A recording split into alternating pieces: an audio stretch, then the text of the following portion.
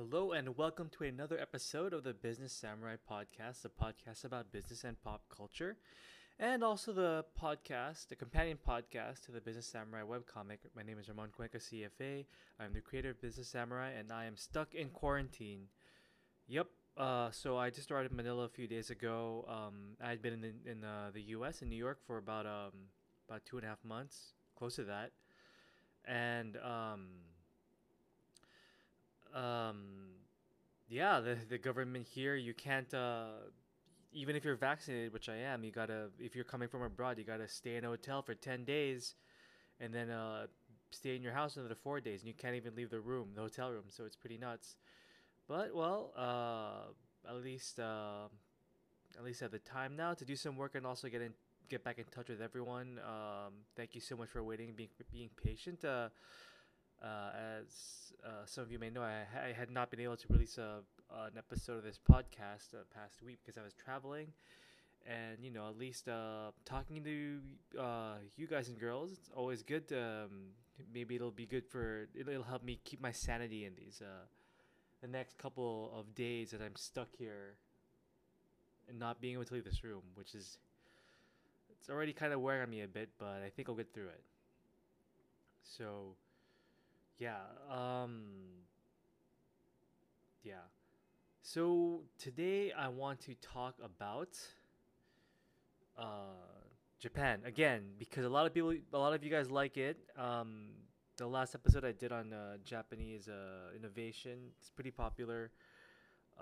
So I'm gonna do another one. Also because it's sort of related to recent events that have been happening in my life, mainly my travel back to the Philippines. So I want to talk about um, business culture, the U.S. versus Japan, uh, and it's tied to as sorry, excuse me, the difference between these two business cultures as exemplified in both of their pop culture offerings. So uh, it's kind of funny because what happened was during my trip back to uh, the Philippines, to Manila, I was able to watch a bunch of movies and TV shows, and on on the domestic leg. So the trip was New York to LA, LA to Tokyo, Tokyo to Manila. So the domestic leg was on United. So I watched some U.S. content, and I specifically watched Silicon Valley. Whereas on the two international legs of the flight, I was taking ANA, so All Nippon Airways, which I talked about in my previous podcast. About a month ago, back in May, I think it was the Samurai Change Society or something like that. So yeah, that's what I had taken, and I had watched a bunch of Japanese movies again on the way back, similar to when I was on the way to New York. I was watched a bunch of Japanese movies. I will have to say about this, ANA does seem to have a good selection of recent Japanese movies. So I was pretty entertained. They were all pretty well done. I watched three of them. Uh, One was called "You're Not Normal Either," and it's about this high school girl and this her cram school teacher. She's trying to help him get married, so it's sort of a romantic comedy in that sense. The second movie I watched was "Not Quite Dead Yet," and again, it's about another Japanese high school girl, and her father, who's CEO of a pharmaceutical company, is temporarily dead. To make a long story short, and she has to stop his business rivals from cremating him. So that was pretty good. I mean, um, between these two movies, You're Not Normal is it's pretty it's romantic comedy, but it's very indie. I think it might have been a low budget film, but it was pretty good. It was pretty funny. It's very intellectual. I'd say. Not Quite Dead Yet. It's more of like a family movie, or at least something for like a parents and their teenage children. And what I did like about it was that, like, as I've learned doing my own webcomic is that writing a good or at least engaging plot, it requires a lot of structure. Like you have, like, setup and payoff, misdirection, foreshadowing, and structurally this movie was really good. Like everything is set up, like paid off at the end. So that was really it was very tight in that sense. So the third movie I watched was a movie called Kiba: Fangs of Fiction. This is the one I want to spend most of this podcast talking about because it's about business, specifically about the publishing business in Japan, and I want to contrast it with Silicon Valley, which I watched on the U.S. flight. So it's funny because these are both movies about business, but you sort of have a U.S. Sorry, Silicon Valley is not a movie; it's a TV show, but on HBO. But anyways, you sort of have two different perspectives on business, U.S. versus Japan. So it's a good way to talk about it through discussing these two pieces of pop culture. Uh, so spoilers for both. So if you don't want to watch either of the, excuse me, if you're planning to watch either of these, I mean, Silicon Valley has been out for a while. It finished a few years ago. So I'm sure many of you know about it. Um, but for those of you who don't know, if you all the non-U.S. listeners, it was a TV series about a startup in Silicon Valley, a tech startup, and then. But as far as Kiba, the Fangs of Fiction, there's not actually much. I mean, I don't know how you would get U.S. an English subtitled copy of that movie. I mean, outside of watching it on an airplane, like it's really hard to find. I mean, which is unfortunate because it's really really well done. It's really witty, and it just goes to show like there's so much good content out there in the world. It's just not. It's always a distribution thing. That I've learned by the way, is that when you create content, it's not just I mean, creating really good content is just the first part. The second part is the distribution, which is always a hassle. It's really hard. So there's that.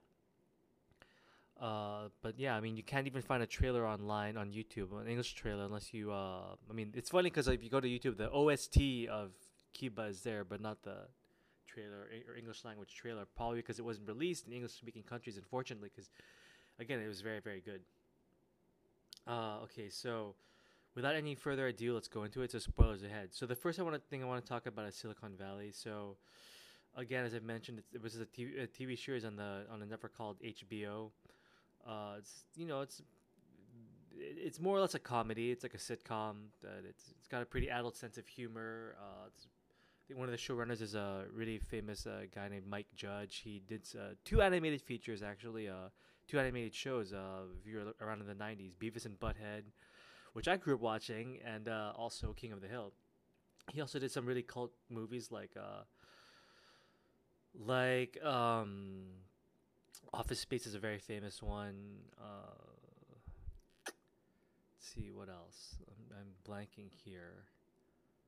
I think he did Idiocracy. I'm not sure. I haven't seen that one, but I mean, Office Space is a really famous one, and I apologize if I'm forgetting any. So he's a really famous screenwriter or producer or director or whatever. Um, so let's see.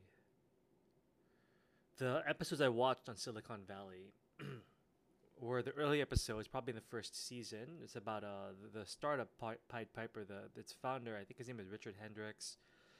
You know, the setup is that he's living in an incubator with a bunch of other programmers and stuff and tech founders, entrepreneurs. An incubator being in this case like a house set up by a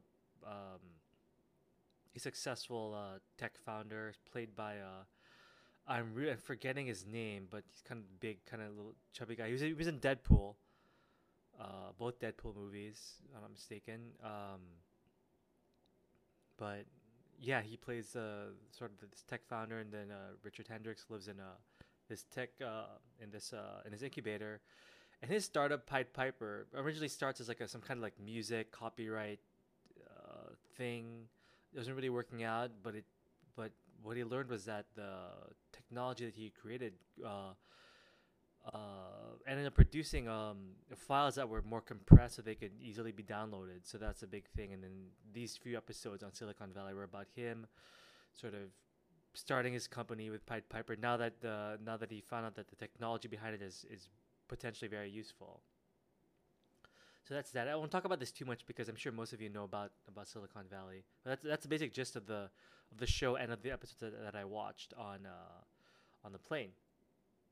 And again, similar to what I was talking about in the previous podcast, the whole thing about sort of American innovation or U.S. innovation is making things easier, making things more convenient, innovation by subtraction, right? So it's another example of that, like shorter download times. It's certainly significant innovation. Okay, so I want to contrast this with Kiba, the Fangs of Fiction. So again, it's very clever, very witty. It might be actually better written than Silicon Valley, which I also like. But those episodes that I watched, I mean, comparing these two, this movie might have actually been better written. Uh, so this Kiba is about this. It's about family business struggle. So this it's this major publishing house in Japan called Kunpu, and like the old founder is old guy, and he passes away from old age, basically. And there's a power struggle within this huge corporation. So it's again just from the setup, you can see this is very different from Silicon Valley. So like on one hand, you have like the U.S. like, you know, sort of business culture where you go stick it on your own. You very entrepreneurial. You live in an incubator. Trying to make it big and providing things that make life convenient for people. Whereas here, Kunpu is about preserving a family business. And again, I'm just generalizing here. Obviously, there are family businesses in the U.S. and there are sort of individualistic entrepreneurs in Japan as well. I'm just generalizing as I talked about last episode. Um, let's see. So, what's interesting is that the most of the movie is about these salary men or salary women like trying to reposition Kunpu, and I mean it's more than that, but the basic gist is that they're repositioning it so that it survives in this digital age. They talk about how like no one's really reading print media anymore, even in Japan, and companies like Amazon are disrupting it. It's funny that they just mentioned Amazon and not the two elephants in the room, which are Facebook and sorry, excuse me, Facebook and Google, yeah, which have really decimated traditional print media.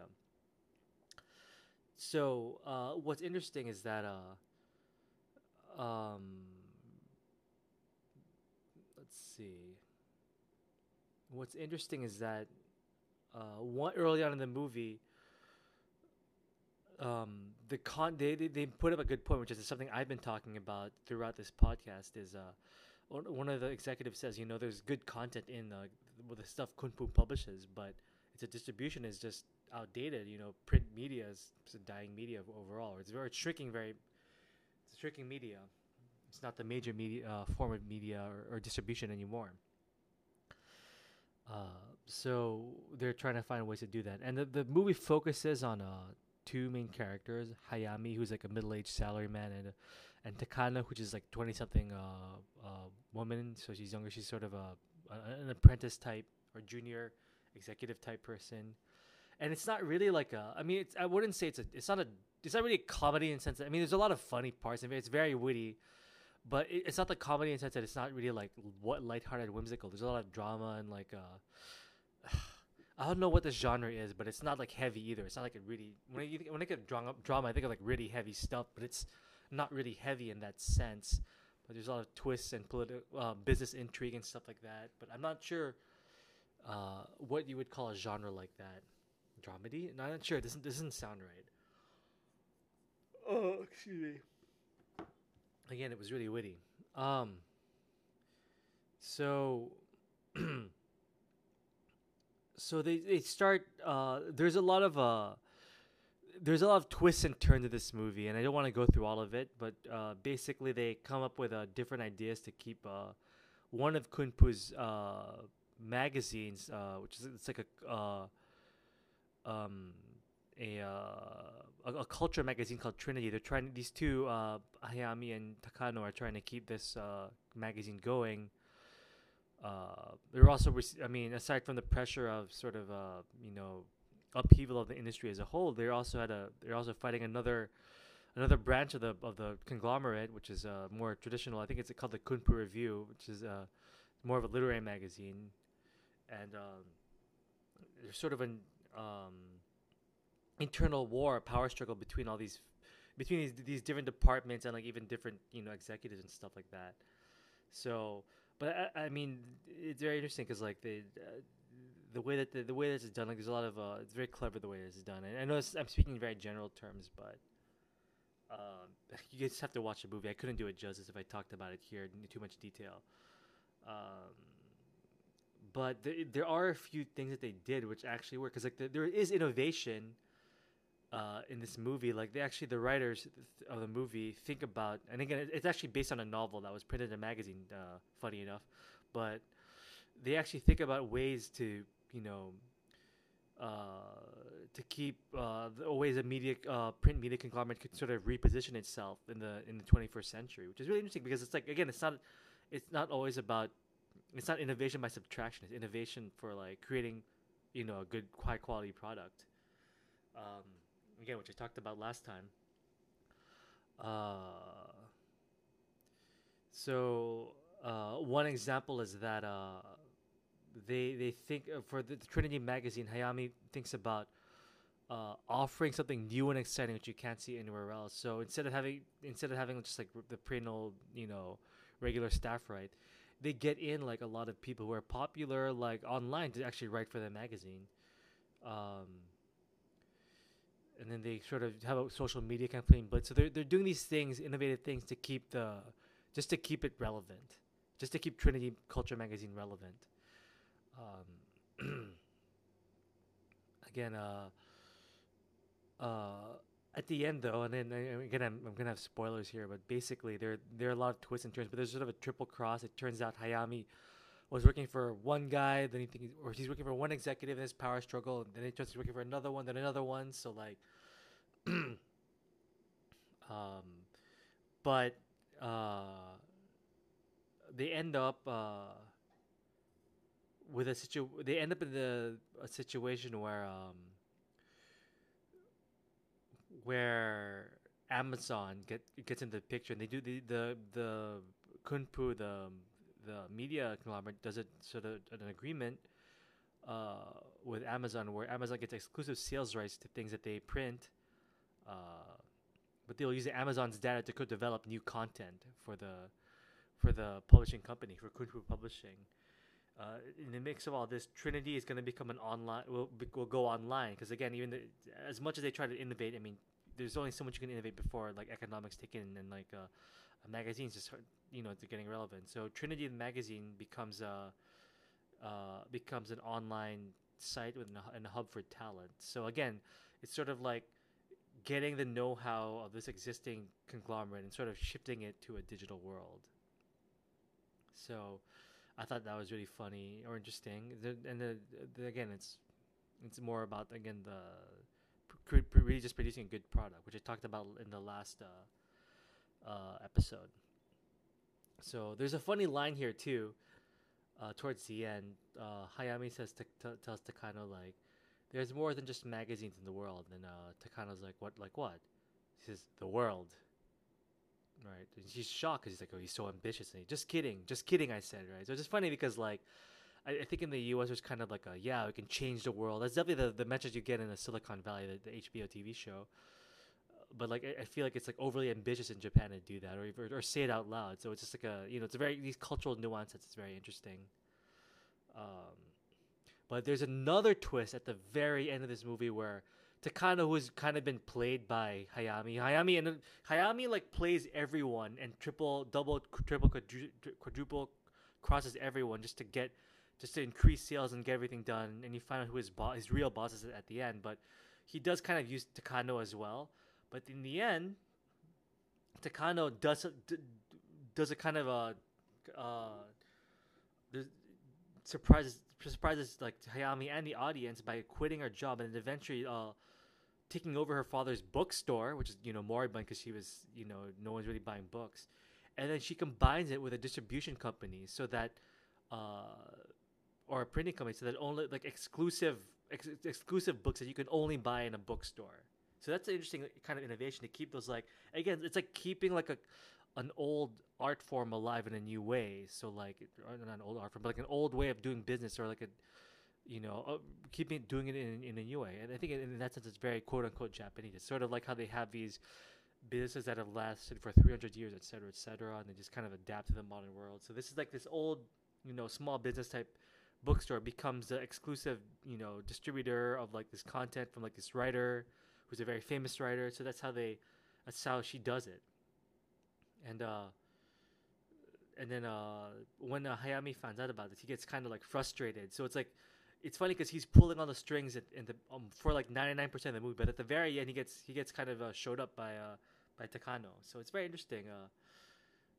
You should watch it. But then he still goes off on his way to like he's gonna expand into Hollywood and stuff like that. So it's just interesting what happens. And like it's like the way that this story treats ambition, like it's like not always a good thing. And I know the writers probably maybe they're not speaking for every single Japanese person or Japanese society as a whole, but the fact is this is like a major like big budget movie. So like there's probably some sort of cultural affinity that Japanese audiences could have with this, with regards to like ambition and how things are innovated.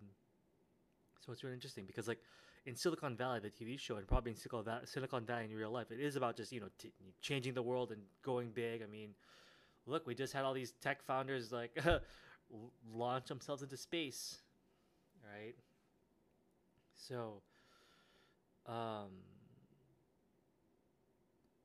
yeah, it's very interesting. And again, it's just an interesting comparison of like Silicon Valley. On the one hand, you have like more individualistic, go out on your own type thing.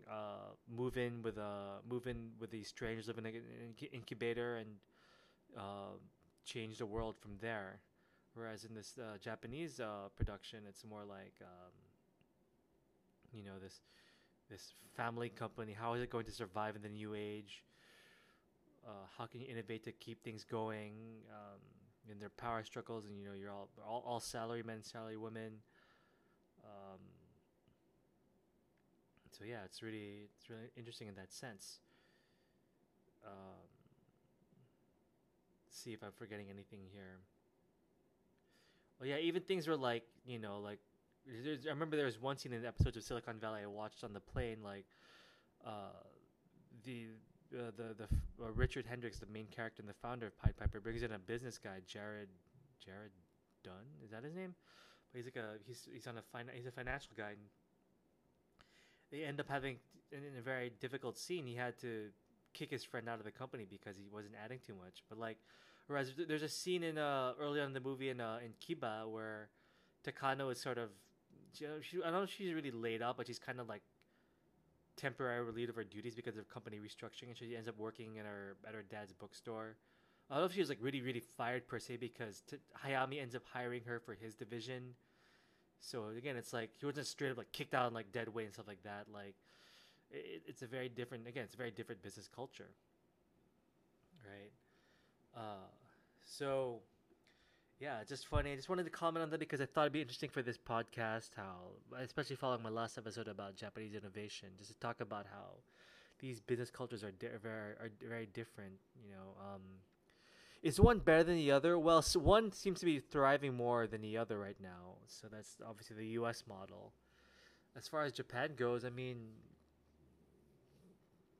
I don't know. You could say that capitalism there isn't as rapacious as it is in the U.S., and that maybe employment levels are a little bit more stable. I'm not sure if that's true, but uh,